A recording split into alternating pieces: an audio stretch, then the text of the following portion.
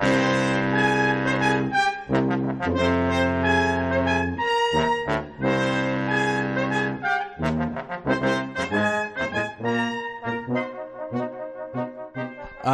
everybody. Welcome to, I don't know what number this is, of the BP Supplement. I'm Tyler Smith. I'm David Bax. And we've got, in continuing our series, it's been a while since we've done one of these, we're having our old guests back and just discussing, the movies that they like and really whatever else strikes our fancy. So we've got one of our first guests. We've got Mike Schmidt back on the show. Mike, how you doing? Guys, thanks for having me back. I appreciate it. At the BP Supplement. That's that's right. Fancy new name, fancy new digs. So that's what we call the mini episodes. Right. Our BP supplements. Is that your way of telling me to keep it short?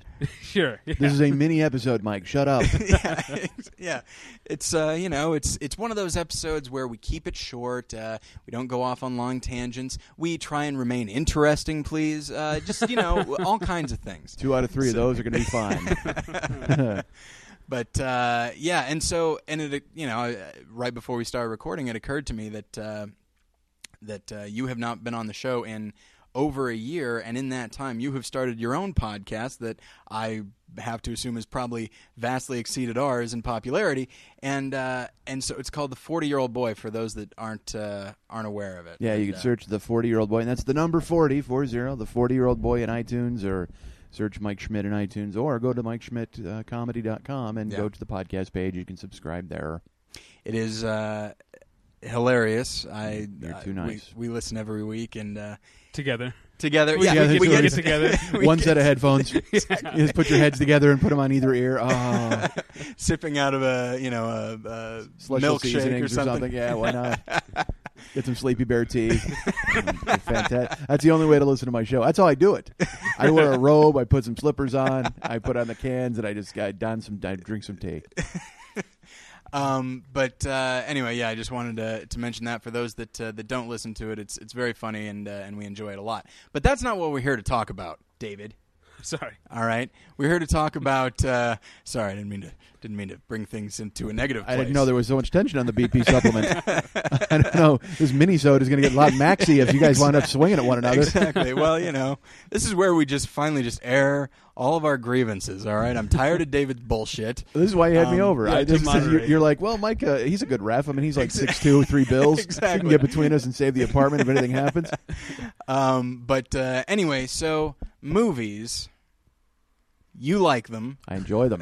I don't know how to get into this. So what are some of your favorite movies of all time? I know it's a Listen, very broad question. I apologize. I was on this show over a year ago and bored people to tears with my love of Reservoir Dogs. I don't know if they want to hear it again. All right. But I mean, Tarantino movies, you know what I mean? Okay. I even liked Grindhouse a lot. Okay. Even Death Proof, I gave it the benefit of the doubt as I sat through long stretches of that Australian chick fucking talking, which I was like, okay. I mean, I love dialogue and I love Tarantino, but it's got, I also love it when it's delivered by certain people. So Kurt Russell did great. Oh, he was fantastic. Well, yeah. the whole opening of Death Proof is the best. Yeah. It's just the second story in Death Proof where he has to go and try to kill the stunt woman chick and then the sassy black woman, and who honestly, the whole movie you're rooting for her to die. You're like, please, honestly, as long as she goes through a fucking windshield, I don't care what happens the rest of this movie. And is there language on the BP supplement? No, it's fine. Go twice. All right, I apologize. But I'm a huge. You know what I will? I will just say this. Here's what is not one of my favorite movies of all time. I know that's not what we're talking about. That's fine. I went to a midnight screening of The Day the Earth Stood Still. Years ago, and I can tell you the Wolverine trailer was fantastic. Wolverine trailer.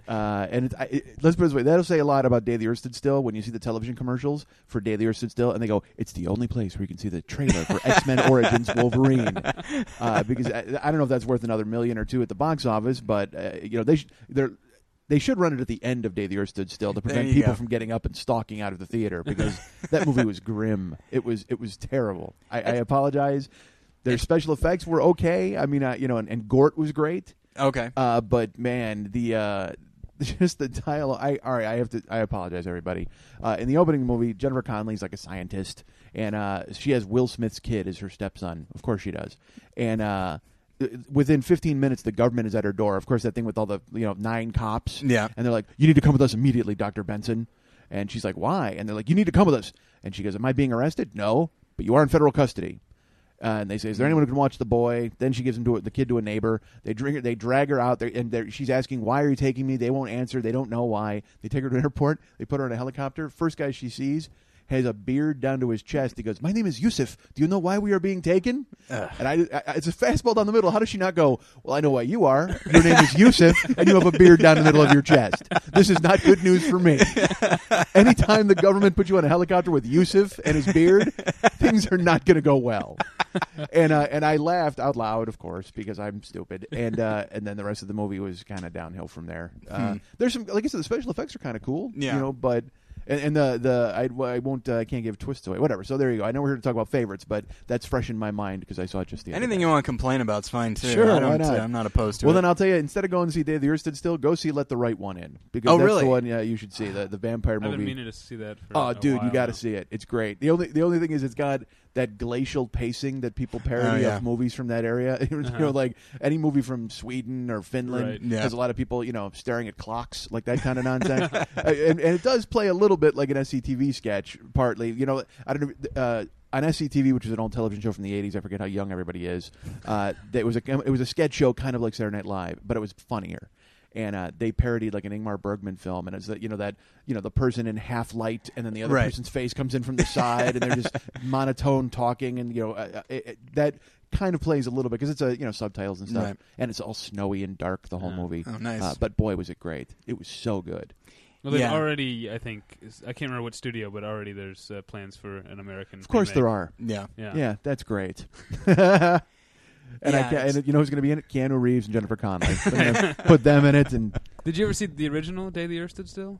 of course, I love that movie. absolutely, Yeah. yeah. As a kid, yeah, and the idea, the Gort, everything's newer and bigger and better, but still, the idea to make Gort larger, you know what I mean? It was Yeah. smart. I mean, it's really, and again, I can't give too much away about Gort, but he's the best part of the film, for me Really? anyway. And then the dialogue, and then Will Smith's kid is, who's remaking Karate Kid, and Yeah. I am Yeah. stunned to hear that. And now they're doing it in China. Did you hear that? Oh, no. It's not a kid in the valley who comes and goes to a high school. It's a kid who goes to China for some reason, and then he meets Chinese. And the interviewer said, "Isn't karate a Japanese art? Like, why are you?" And Will Smith is like, "No, it started in China in the 15th century. Like they've got Yeah. their pat answer of why they're going to China." And I don't know if Will Smith just wanted a chance to go to China and try to convert some people into Scientologists. I don't know why they're filming it there. But his kid's got to. I hope he cuts his hair off because he looked like a little girl in this movie. I don't know. I'm complaining far too much about nothing. But believe me, there's bigger issues with Day the Earth Stood Still than the kid's hair. But he was. I wanted to see it. I'm bummed that it's not getting very good reviews, and all the reviews, they all say exactly what I was worried would happen. That is that Keanu Reeves, is trying to be very precise, very not like a person, Yeah. and it's like, just do what you normally do. He can be right, and he can be good in the right role, and that type of role could have been good for him. But then he's like, oh no, don't try and act this. You just do what you always do. You'll be fine. Yeah. But what's funny is it's almost contagious because when Kathy Bates is talking to him, she winds up talking with the blank slate like he does. Ugh. Why are you here?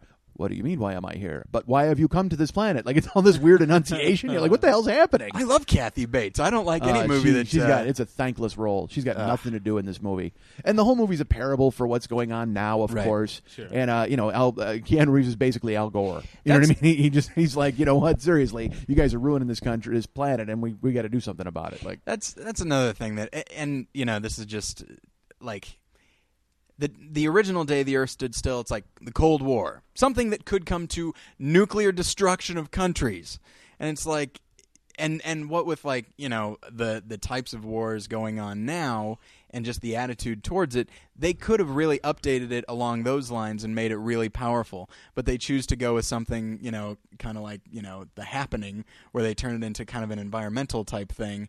And I know that what The Happening was? well. That was a movie where it was like the old like an old serial when they could have just put a question mark up at the end, like the end with a question mark. They didn't even need the end at the end of The Happening. Just put the question mark because that's what everybody had on their face at the end of the movie. And we looked around like, like, what just fucking happened? Yeah, it was crazy. But I understand exactly what you're saying. They tried to teach you a lesson, even though it's subtle, but also like little things. Like Kathy Bates is the Secretary of Defense, and once all the shit starts hitting the fan, the president and the vice president are sent to separate locations. We never see them ever. Okay. You see their helicopters depart, and at one point, Kathy Bates is on the phone with the president. But that was their little. The president's been absent for the last 8 years. Type of, you know that's exactly what they meant. It's like, oh, this is what happens when no one's in charge, like that. All very subtle, but it was very obvious, and just a big carbon footprint on the world of movie making that they didn't need to make. It's a shame that I love Kathy Bates. She's my favorite actress, and then I know John Hamm is in it. And I'm not a big fan of Jennifer Connelly, but I think she can be really good, and again in the right role. Well, she is a good actress, but now it's more important that she maintains her focus and faces the camera, because once she turns to the side, she completely disappears. She's 2D. I don't know what happened to her. She lost she didn't have any weight to lose to begin with, but she lost it all. I mean, you go to Ass from Requiem for a Dream, and you're like, oh my God, that is the hottest chick of all time. Even though it's a tragic scene, let's not get past that. But she's, are on the hobby horse and Career Opportunities, and you're on the hot spot. I mean, seriously, Google Jennifer Connelly and see what she used to look like, and understand that why now she became a serious actor. She traded her tits for an Oscar. I mean, it's awful. But she's in that, and she's in this movie, and again. This is my problem with all these movies. And again, it's because I'm growing up, I guess, and I'm seeing these type of films. They have to, they have a budget that goes towards special effects, so they can't hire like a ton of actors. So at one point in this movie, there's an army officer who's very evident. Like he has a big role, and he has a very blatant mustache. So he's striking. I mean, you recognize him the second you see him. He's in a remote location organizing a strike. Like a military strike. Okay. He's going, all right, at my command, and all that shit. Then he's in Alexandria, Virginia, on the battlefield. Then he's like in New York. I mean, does the Army not have any other officers other than this guy heading up the task force on Gort and the aliens who have come to take over the Earth? Well, he's clearly doing a good job. They gotta ship him around. Even though everything he does fails. Exactly. The strike fails. Everything fails. Well, we got to get this guy over there. Well, we need to put him out there immediately. It's like the Saw movies. Saw is ridiculous, and I know it's not taken on its face. It's ridiculous. But see, are there 4 police officers in that entire town? This guy's been killing people for years, and every time it's one FBI agent who goes to his lair and cuts the yellow caution tape and sneaks in, and nobody's there to tell him not to ever. That drives me insane. And still, I pay to see them. I pay to see the Saw movies. Did you see the most recent one? Oh yes, I did, and laughed uproariously through the whole thing. So I've learned to take it like that. I mean, to me, those are ridiculous. Like I said, on their face, but. The fact that Costas Mandylor is able to he just goes back to the hideout, and then that other FBI agent keeps going to the FBI headquarters, and there's 3 FBI agents on duty. There's the main FBI agent, the guy who's the renegade who's kind of on suspension, and then that woman with the glasses who keeps answering the phone. Like every time they call the FBI, no matter what time it is, hold on, I'll put you right through. Really? What are you, a robot? Unbelievable. I love it. So again, because they don't want to pay actors to fill those roles. And hold on a second, something's happening. Creature features or the inner sanctum. We're doing old time radio now. That was crazy. Hey, what's happening? All right, that's weird. My wife just walked in. Sorry, everybody. That's okay. It's my fault for being. I have my back to the door. I hate having my back to the door. I'm a half monster. Oh, I'm sorry. That's all right. I should have thought of that. A little freaky. But all right, so we've discussed movies that you don't like, and that's fine. That's fine. But so what are some movies? Let's if you want, we can keep it to this year. Except I know what the answer is going to be. What are some of your favorite movies of this year? Well, I said let the right one in, but I mean, there's really no other film of this year other than Dark Knight. I mean, it was, and when the Golden Globes came out, and again, I don't know why I care. But when it was just Heath Ledger and nobody else, you're just like, seriously? Nothing at all? It was like, I was angered when I heard that the Academy was not going to nominate the score because too many people were involved, but then they went back on that, so now they're going to. I just think there's still, it's like in baseball, when they say that there are certain Hall of Fame voters who refuse to vote for a player on his first year of eligibility just because. That's what they do. They don't care how great the guy was. They feel he has to pay his dues and wait a turn. Yeah. So there's never been a unanimous person voted into the Hall of Fame. So that's how I feel about this movie. It's a comic book movie. There are people in the Academy, no matter who they are, they're going to say, you know what, it's a comic book movie. I don't care how good it was. Yeah. I can't vote for a guy with pointy ears and vote for that to be Best Picture. Yeah. And I think that's going to hurt it. And I don't know if that's going to wind up happening at awards time, but I thought it was fantastic. There were people, descriptions that I heard. There was a guy who said it was like The Departed with Batman in it. You know what I mean? And I really. I agree with that. I thought it was a great crime movie. It just happened to have Batman and the Joker running around in it. Christopher Nolan has specifically said he modeled it on Heat. Really? Yeah, he's cited that as one of the major influences of The Dark Knight. Fantastic. And Heat. We'll talk about favorite movies. I love Heat. Heat's a great movie. Yeah. Heat with Val Kilmer. And there's no greater disappointment in your life than when you're sitting around and you see Heat is coming on, you turn it on, and it's the Burt Reynolds Heat from 1987. Oh, no! You're all excited for 3.5 hours of Val Kilmer and everybody, Ashley Judd, and it's going to be fantastic. The two major names in that movie are Robert De Niro and Al Pacino, but I like that you're like Val Kilmer, Ashley Judd, and Tom Sizemore, Danny Trejo. It's got everybody. Yeah. My favorite scene in the whole movie is when Val Kilmer comes at the end. He's on the run, and he comes to the apartment, and Ashley Judd's on the balcony, and he's going to go upstairs. He smiles, and she just gives the hand motion, which means our life is over. You need to get lost. Yeah. Because I've got the guy from Gump here. He was going to bust you. I can't remember his name. But Michael T. Williamson. Michael T. Williamson is sitting here waiting to bust you, and it was just that hand pass, and he makes the face, gets in, and then they pull him. End of the street. He's got the fake ID. Love it. Yeah. Every note in that movie strikes true for me. I love it. It was right on that precipice before like Al Pacino's sort of screaming thing became self-parody. Yeah. When he's talking to Hank Azaria and he's like, "'Cause she's got a great ass." Yeah, exactly. And then he went, "Oh, that worked for me. Why don't I do that a lot more in different films and stuff?" When he's yelling at Xander Berkeley, you can fuck my wife and her. What is it, like postmodern dead tech house? But you cannot watch my fucking TV. Drags out, absolutely. Tone Loc. I mean, it's great. The whole movie's great. Every note in it is perfect. Except I wanted De Niro to kill Pacino at the end. I'm rooting for him to get away. He's that charismatic villain thing where you're just like, please, I would love to see him get away. Because the fact that he's willing to burn his whole life and just split, leaves the chick in the alley at the hotel and just gone, puts a bullet in Waingro, and then the fact that he has to shoot Waingro, he's like, fuck this, I got one thing to take care of, and we can get out of here. Willing to risk everything for it and wound up paying for it. It's funny, your wife just took Twilight out of here. Yeah, my wife is how much trouble am I going to get in? All right. My wife is rereading Twilight. Okay. She read it for the first time about 5 days ago. Okay. And she's rereading it. She loves it. She bought right into it immediately. And she can't wait to read the rest of the books as soon as she can buy them. And when I saw how into it she was, my first instinct was to be like, I didn't realize I married a tween, but after a while it's just like, whatever. I'm not reading I'm reading Entertainment Weekly. Yeah, people like what they like, man, yeah. and it hits a note with you. Then you got to go with it. Yeah, yeah. I see Twilight because yesterday I just saw the guy who made Near Dark was saying that they were thinking of remaking it at one point, but he thinks Twilight kind of stole the thunder because it's human in love with vampire, which is kind of a part of Near Dark. I've never seen Near Dark, actually. Well, the director of Near Dark is Catherine Bigelow, a woman. Okay, then I'm thinking of the producer maybe or something like that. Yeah, I don't know who it was. It was at Defamer, and it was a quick blurb. And if you haven't seen Near Dark, I brought it up because it is one of my favorite movies of all time. Okay. You should see it. It's another one with Lance Henriksen and Bill Paxton and Adrian Pasdar and vampires who Adrian Pasdar gets turned by Jenny Wright. These are actors from the 80s. Again, I keep saying them like you know who they are. Jenny Wright was in all these 80s movies, and the second you saw her, you'd know who she was. Mm-hmm. But it's about a vampire family that travels by night, and they're all through, and it's real gritty and dirty, and it's really good. I mean, it's a great movie.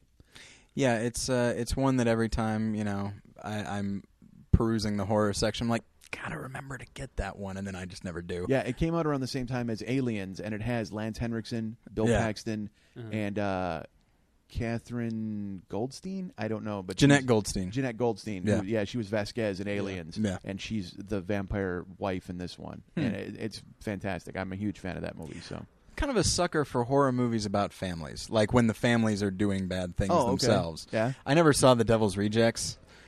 but that seems really. I've heard it's really good. It's worth seeing, but it's just like it seems really intense to me. It is intense. Yeah. When Heather or no, who is it? Phyllis. I don't know. One of the chicks from fucking Three's Company. I don't know. Priscilla Barnes. Oh. Okay. She gets raped with a gun. That's probably not a great part.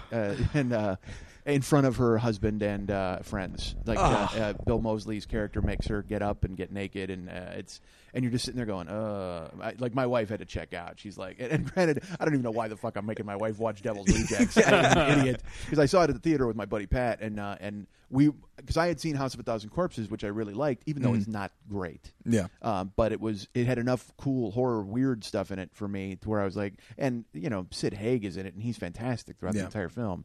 And then in Devil's Rejects, which is basically the sequel to House of a Thousand Corpses. Yeah.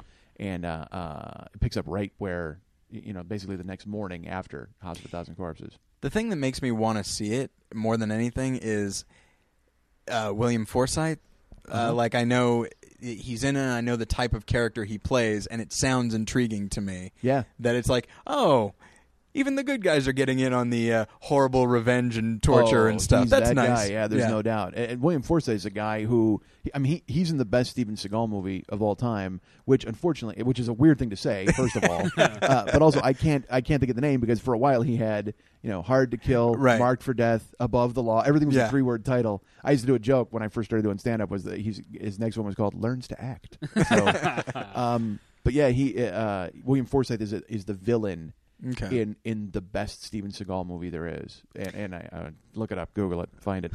Yeah, I only ever think of him as Flat Top. But, okay. So because that's I guess I'm dating myself with that one. That's but, and that's actually where Pacino probably turned the wheel on, turned it into that psycho who's yelling and screaming. Yeah. He just felt like liberated to do that and said, "All right, well, but I'm found gonna- it intentionally funny." Exactly. Yeah. I'm bringing off Broadway to the silver screen. So. It's like, you know what? We don't see enough gangsters as if they were Dickens characters. That'll be. I think Roger Ebert said that. But I was thinking of William Forsythe, and a movie occurred to me that it seems like would be up your alley, but I'm not sure. And that's Things to Do in Denver When You're Dead. Not a fan? No, you know why? Because I was a real Tarantino guy, and then Okay. I saw it. I probably need to see it again because I saw it once and immediately scoffed at it because I was like, oh, I see what they're trying to do here. Right, That kind of right. deal. There were a few of those that came out where you just went, oh, boy, Yeah. But I love Snatch and Lock, Stock, and Two Smoking Yeah. Barrels. I love Yeah. both of those. Those are, and I went to see Rock and Rolla, and I saw about 10 minutes of it before I wound up in a fight in the theater with somebody, and we had to split, but it was terrible. But so I hope it was good. But I mean, Yeah. Snatch and Lock, Stock are both great, and those are kind of like neighborhood Yeah, on I mean, things to do in Denver. yeah, I mean, it's that kind of thing where it's like characters that are so colorful. It's like, this isn't real life. Yeah. It's like Steve Buscemi plays this hitman who doesn't really talk, and he goes around, and his character's name is Mr. Shush. That's know, the thing. stuff You're like that. It's any quirky weirdness because after Tarantino, like I said, he started it, Right. and then all of a sudden there's like, oh, you know what? Wouldn't it be great if there was a guy and all he ate were sandwiches, and we called him Sandwich Joe, and he wound up, murdering somebody, and that for a while was the thing where everybody did that with their crime movies and stuff, but it works in Snatch and Lock, Stock. You know what I mean? It's Yeah. like One other one. Bullet Tooth Tony and all that, and Yeah. but it worked. The other one I initially scoffed at, but is actually not bad, is 2 Days in the Valley. Did you ever see that? You know what? Yeah, and I remember liking it. I saw it at the theater, but again, that'll tell you how long ago I saw it. Right. But I remember liking it when I saw it. I never saw it. What's it about? I can't remember. It's another thing. It's very sort of Pulp Fiction where there's a lot of different stories going on at once. And it takes place over 2 days in the valley, Yeah. and Charlize Theron is in it, James Spader, right? Yeah, and who else? Danny Aiello, I think, is in it. Yeah. Yeah. And it's crime, and then there's money here that needs to go here, but then it gets sent here, and then somebody else takes it, and that kind of thing. Yeah. And I remember liking it. It's been quite a while since I've seen it, but The reason that I think I've kind of come back around on Guy Ritchie. Like there was a while when I'm like I didn't care for him because he was like just so stylized, and I think people started kind of souring on him a little bit, myself included. And but I think the reason that he works so well is he matches the ridiculousness of the characters with the story happening with his style. yeah. It's like yeah, all this is ridiculous. We know it is. I'm gonna make kind of a a living comic book of sorts, Yeah, they're and graphic make it novels, ridiculous. basically. Absolutely. Yeah, and and not even like realistic graphic novels, like like Dick Tracy, Sure. something like that. With I just enjoy the advancements that British gangster films have made in torture. Oh yeah. I mean, there's a guy getting fed to pigs in the bank job. A guy gets attacked with a paint stripper. You know what I mean? Where they basically take his skin off with a paint stripper while he's on the phone. They're like, "You need to come here and bring us our money." And he's like, "Well, what are you? I can't." And they're like, "All right, well, your buddy's about to get it with the paint stripper," but they don't say that. And you hear him just screaming. And they show the legs start to disappear. And yeah, it's. I really wanted to see the Bake Shop. I know I got. You got to see. I got to move that up to the top of my Netflix queue now. You really need to see it. Absolutely, because it was a thing I should have seen at the movies, and then we watched it on. I bought it on pay-per-view at my house, and Karen and I watched it, and she was like, "This is a good movie," and I'm like, "Yeah, it is a really good movie." It got actually pretty good reviews. Like after a while, like all those Jason Statham movies, they blend together a little bit. Yeah, it's like, oh, okay, he's playing a shaved head badass kind of guy. But nothing wrong with that. He's good. He's very good at it. Absolutely. That's his niche. I didn't see the third one, but he makes those transporter movies. I like them both. I like the first two a lot. Yeah, the third one is very much. It almost plays like a sequel to Crank. Like it's almost got the same vibe as Crank because he has a. Oh yeah, because he has to stay within 100 feet of the car. I don't want to say too much, but yeah, absolutely. And you're like, oh. There is a sequel to Crank coming out next. Spring. I don't know how that's going to happen, seeing as he fell from a helicopter at the end of the last Crank. But good luck to you. Well, there's. Okay, let's keep in keeping with the same sort of crime film. Okay. Here's a film that Tyler and I both hate, and most of our listeners probably do. Have you seen The Boondock Saints, and what do you think of it? Okay, I have not seen The Boondock Saints because I can never find it.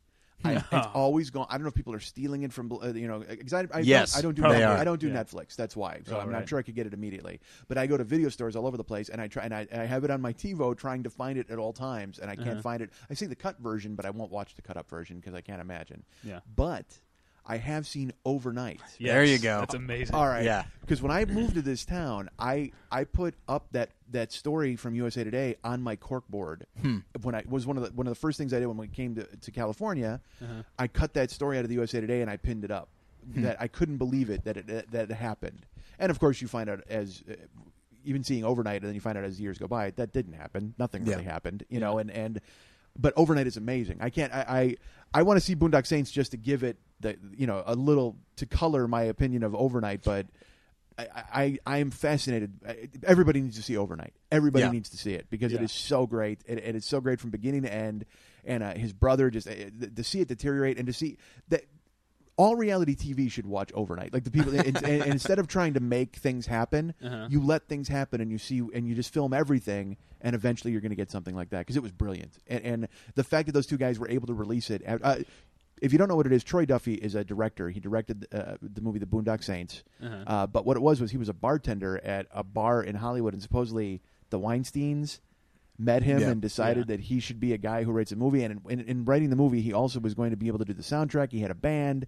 Go Google Troy Duffy, and you'll read about it. He got like one of the most insane deals since Orson Welles made Citizen Kane. Right. Yeah. It's so much freedom and so much power from being a bartender to nothing, and it went directly to his head. And he's a fucking meathead from Southie. I mean, he's just a fucking idiot from Boston. Yeah. And he's a guy so full of himself. He was like a South Park character. It was so crazy how he had all this confidence for no reason. And everybody, and he also, it very much, in a minor way, shows you how people fall for cults and things like that, because all of these people just fell in line behind him like, all right, cool, Troy's got it. We'll just go and follow Troy's lead. Yeah. Troy's screaming at people that Brad Pitt can't do his movie, and he sucks as an actor, and he's yelling into the phone. This is a bartender getting his first deal, and he's insisting on auditioning the best actors and making them read for him. Yeah. And then it's just getting crazier and crazier. And he loses the deal within 6 months. Yeah. Because they, to the credit of Hollywood, they sniff out the poser immediately, and they go, well, first they give him credit because they're like, well, maybe he's just eccentric. And then after just like 2 weeks, they go, nah, this guy's a fucking lunatic, and we need to cut him loose. Yeah. And he starts to gradually lose power. And I'm sorry, I'm monopolizing this, but you guys know. No, it's fine. I remember I started thinking, because you watch that and you're like, this man is he's one of the worst people I've ever seen in my life. Now, let me ask you this real quick. Have you met people like that? Yes. Yeah. and they're very successful in Hollywood. Sure they are. As it turns And that's out. what I'm saying. And so some people find a way to make it work for them. Yeah. And because I've met guys like that, and you're going, I can't fucking believe this guy even gets to cross the street without dying. I mean, I don't understand it, but he for some reason he pissed off the wrong people. Like he didn't understand when to keep it, when to unleash it, and when to let it go. I didn't mean to interrupt you. I think you're right. I think he pissed off.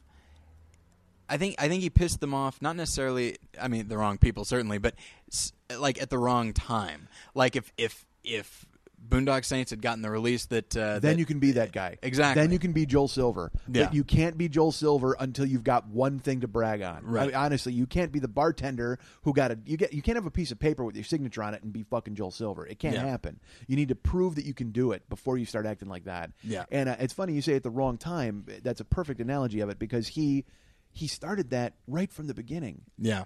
And that's why they knew quickly. And they still gave him 6 months because this town is used to that kind of behavior. If you've got the goods, though, you can fucking do that. Yeah. But once they saw that he wasn't getting it together, because he had that dangerous combination of being able to talk a great game, but being unable to execute.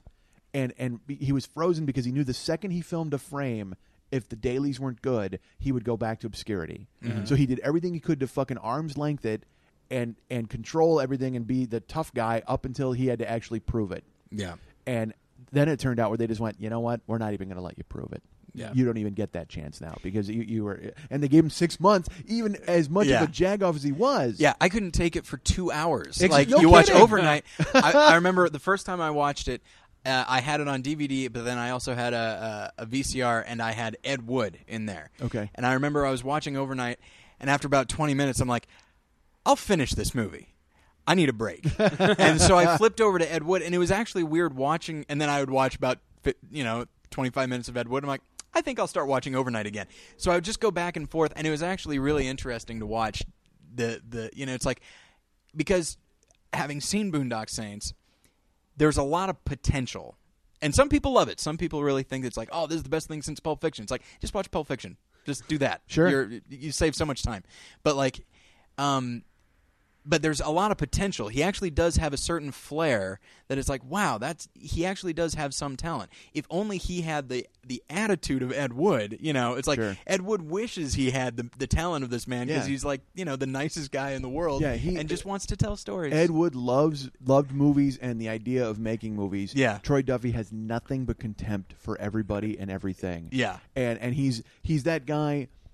As I get older, I find out that, losers will always find a way to lose. And it's something you hear when you're young and you don't even think about it. But eventually, people will find their level and they will stay there. The greatest example are people on American Idol. You'll see people that have all the talent in the world and they come out and sing their ass off. But then when they come off camera, they're jagoffs. Or and you see, you're like, this guy's going to sabotage himself and he's going to get whacked. He's going to do something weird, like go, hey, you know what? I don't need the band for this last one. I'm going to go a cappella. Okay, genius. And then he fucks up and then they cut him loose and he's like, I'm so good. Yeah, you are. But unfortunately, it can't just be talent. It's got to be fucking everything else. Yeah. And that's what Troy Duffy is, a guy who had nothing but contempt for Hollywood and for actors. And he pretended like, because he was from the streets or whatever, like he had something that other people didn't. And it's funny, my little brother is like that kind of. Like he's just like, hey, you know what? These fucking idiots. I could tell you what.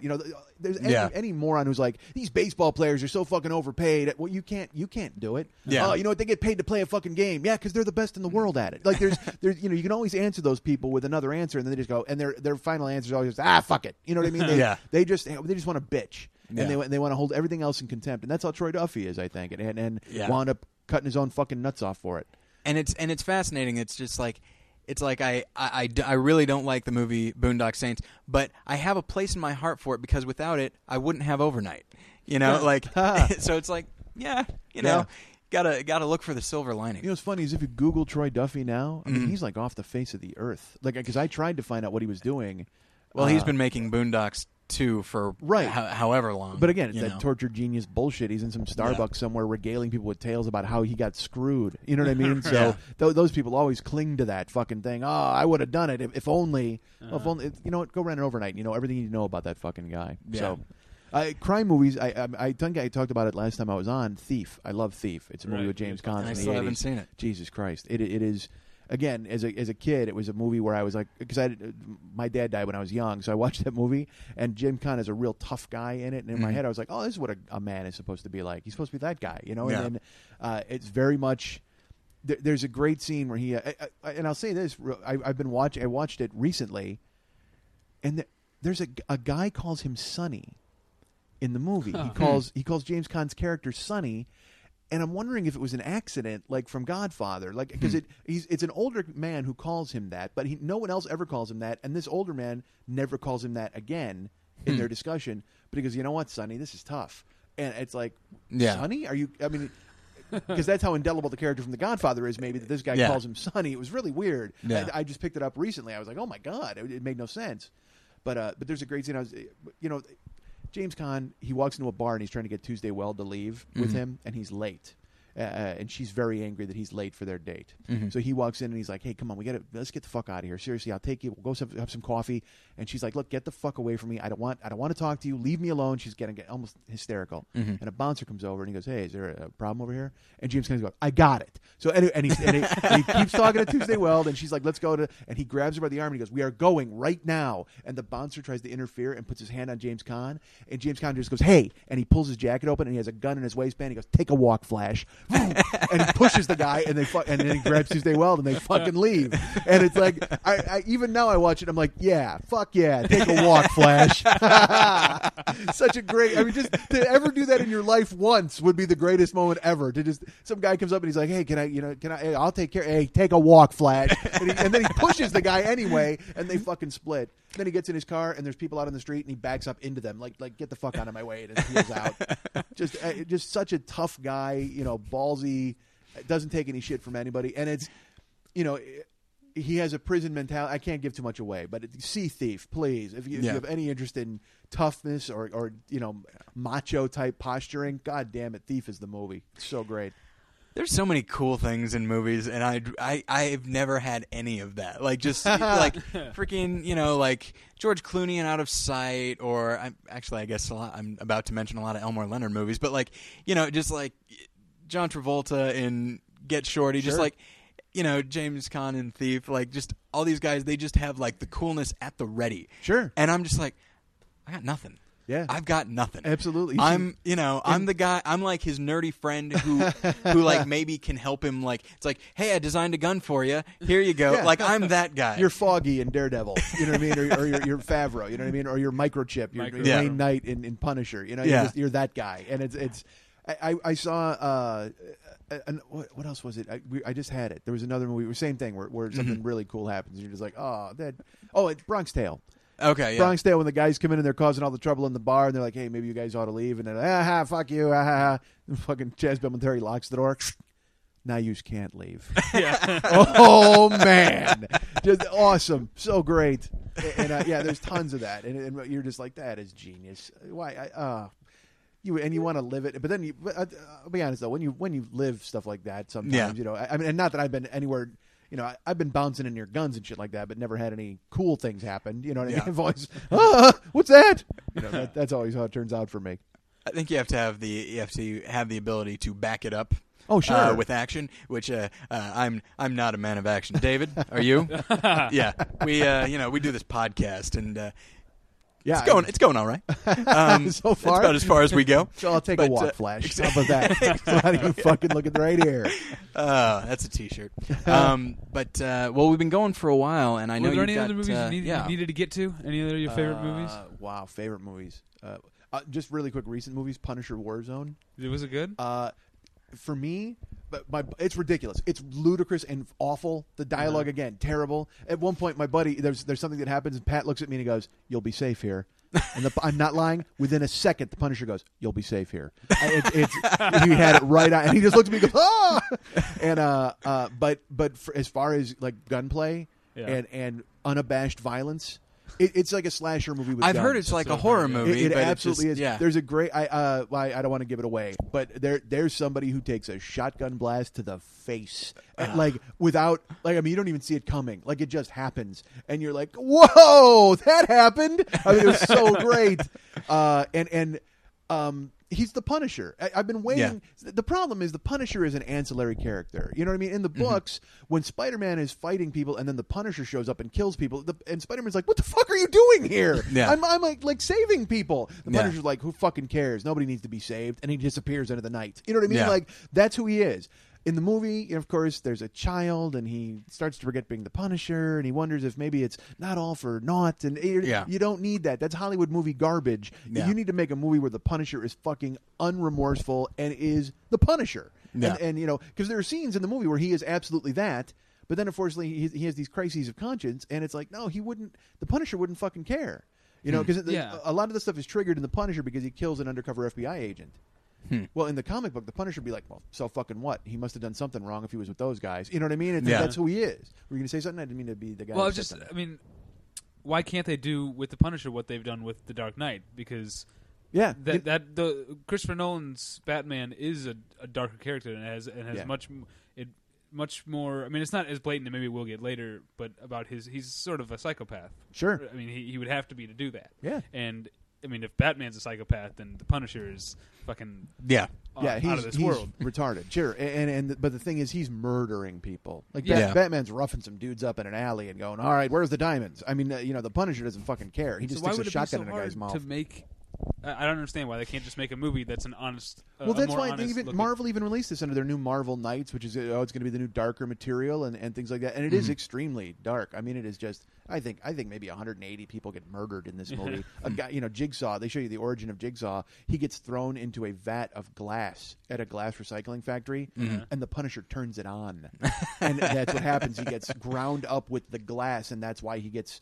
turned into Jigsaw. Yeah, I mean, and then they fish him out, and he's just a who plays him again? Dominic West. But that's the thing is Dominic West plays it like. So broad. Like Nicholson's Joker looks at it and goes, ooh, that's a little out of reach for me. I mean, it's just he's doing this weird walk and he's like, I'm Jigsaw. Like he's like yelling and it's obviously they went, well, you know what? The Punisher is so fucking crazy. We need a villain to be funny and kind of liven it up a little bit, even though he's psychotic. Yeah. And then he gets his brother Looney Bin Jim out, which is a great name for a villain. Yeah. And Looney Bin Jim's introduction is great. Who plays him? Somebody. Again, I don't remember who. He looks like a little pit bull guy. You know, okay. and he's that guy. It's you always say, oh, that's that guy. A guy you see in a million billion movies. But but again, the same thing with the Punisher. There's 4 mobsters chasing the Punisher all over town because he comes at one point in the opening of the movie. He kills 55 mobsters. Like he walks into a crime family and murders them all, and in an awesome fashion. Yeah. And then these guys get away, and then they're the only 4 mobsters that are going to chase him and kill him. But whatever. I got to tell you, I'm. Pretty intrigued. You gotta see it. I'm telling you, it's horrible. The dialogue and the villains are horrible, but the Punisher character, when he's not being, he's the Punisher. Yeah. Because when he shows up in it's great because the lights go out and he has the skull in like glow in the dark paint on the fucking Kevlar that he's wearing. Yeah. And they look up and you just fucking see. It's almost like the anti-bat signal, and then he just fucking massacres everybody in the room. There are like 3 separate reviews that all started the article with. How do they keep getting Punisher wrong? Like it is so easy. Yeah. They did it with Charles Bronson. They did it with Clint Eastwood. How are they messing this up? Yeah. It's like very successful characters have started like this, and just like why do they keep like giving him something of a conscience or something like that? I guess they need the character to go Punisher somewhere. Was Right. ridiculous. Yeah. The way because that's why do they. Again, why do they need to make him sympathetic? Yeah. And they went so overboard in the last one by killing not just like his immediate family, but like not his wife everyone and kid, he knows. everyone he's ever been related to. Yeah. It's a family reunion. They killed like 40 people. And they killed Roy Scheider. But that's terrible. Bummed me out. Yeah, but for the first 15 minutes, he's the Punisher. Yeah, and then all of a sudden, something happens, and then he's sad, and you're like, well, the Punisher's never sad. What are you doing?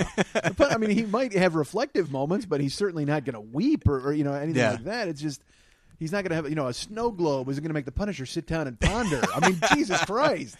Yeah, the Punisher arrest. I tell you what, though, I mean, I actually had kind of high hopes for it because the casting of Ray Stevenson in that role, I'm like, I was so happy. That's pretty good because I love him in Rome. I thought he did a great job. I loved him too. I heard that I don't know who's counter the guy who was in Journeyman. Oh, Kevin McKidd. He's supposedly on the short list for Thor.